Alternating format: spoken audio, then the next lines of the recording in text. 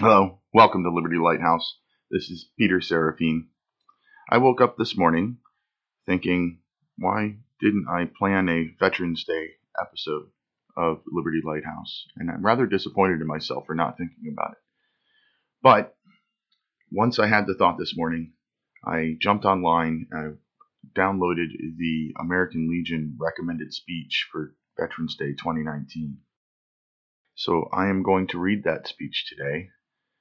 I was very involved with the American Legion for many years, and their speeches were usually pretty good, so I'm trusting that this one is too. With that, here's the speech. Horrible, ghastly, and ghoulish. These are some of the adjectives Medal of Honor recipient David Bellavia used to describe the battlefield that he saw in Iraq. But even so, the U.S. Army Staff Sergeant said it was also a place where he saw love.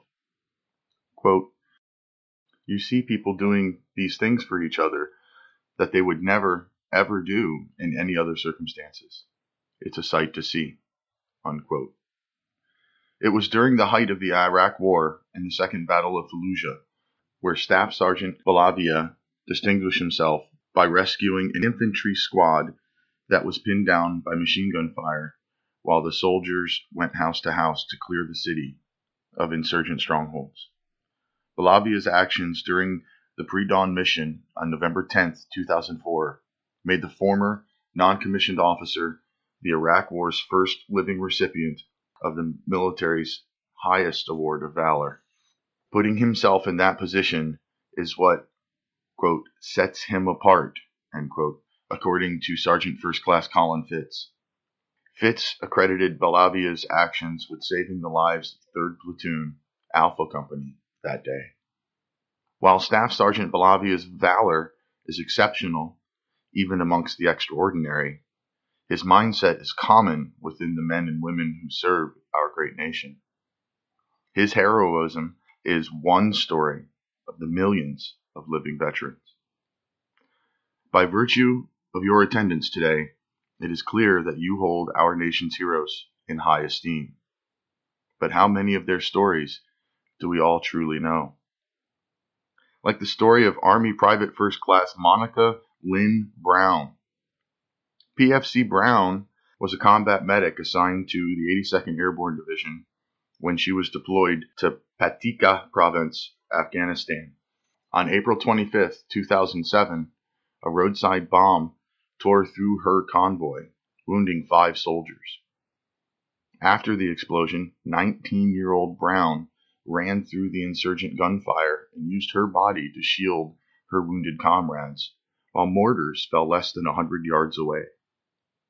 Her citation reads, "The military said her bravery, unselfish actions, and medical aid rendered under fire saved the lives of her comrades and represents the finest traditions of heroism in combat. Her bravery and actions in the remote southeastern Afghan province would lead her to become the first woman to earn the Silver Star in Afghanistan, and just the second woman to do so since World War II. Again, the exceptional in the extraordinary. Camaraderie, warrior ethos, and esprit de corps, all words we can use to describe what it means to be a veteran and to have served in our nation's military. In each other, we find community. We find it at American Legion posts and in Facebook unit groups. We find it in familiar decals on the rear windows of cars passing by. We often see ourselves in one another. When news got out that a Vietnam veteran had no living relatives to attend his funeral, the veteran community was there. Friends of Wayne Wilson had put out a call for people to come to his burial service at the Silverbrook Cemetery in Niles, Michigan, and expected only a handful of people to attend. They underestimated the power of the American Legion. 3,000 people showed up to pay their respects. No one of us figured that it would be as big as it was, said Sergeant-at-Arms of American Legion Post 51, Richard Stewart. Every veteran has the right to have a funeral like this. These are just 3 stories. 3 stories from the millions out there to be told and heard. So before you leave here today, I have something to ask of you. Find someone here and ask them to tell you their story. Every single woman and man who has raised their right hand and pledged to give their life for their country if needed, did so for a reason. Ask them why. These stories and memories of ours are powerful. They are one of the most powerful weapons in securing a future for those who will follow us.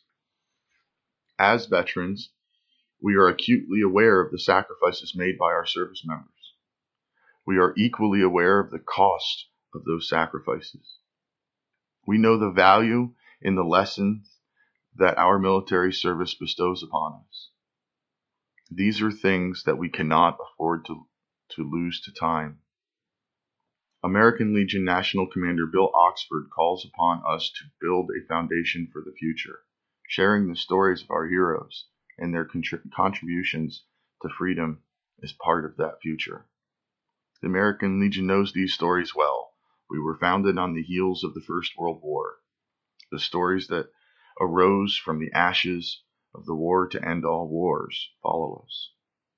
Like the legend of Marine Sergeant Major Daniel Daly in the Battle of Belleau Wood, or that of William Henry Johnson, an African-American soldier from World War I, who was at long last awarded a much-delayed Medal of Honor by President Barack Obama in 2015.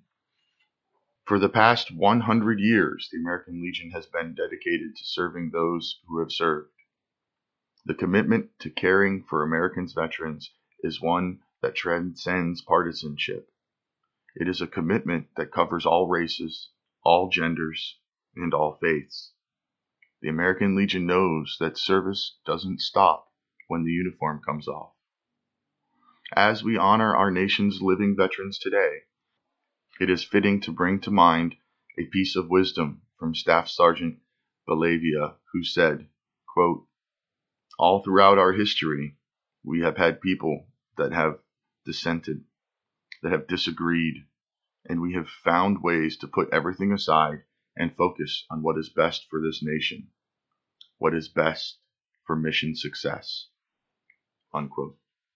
So, to those who came before me, to those whom I have had the privilege to serve with, and to those who have followed, thank you for your selfless service, as today we honor those who have worn the nation's uniforms.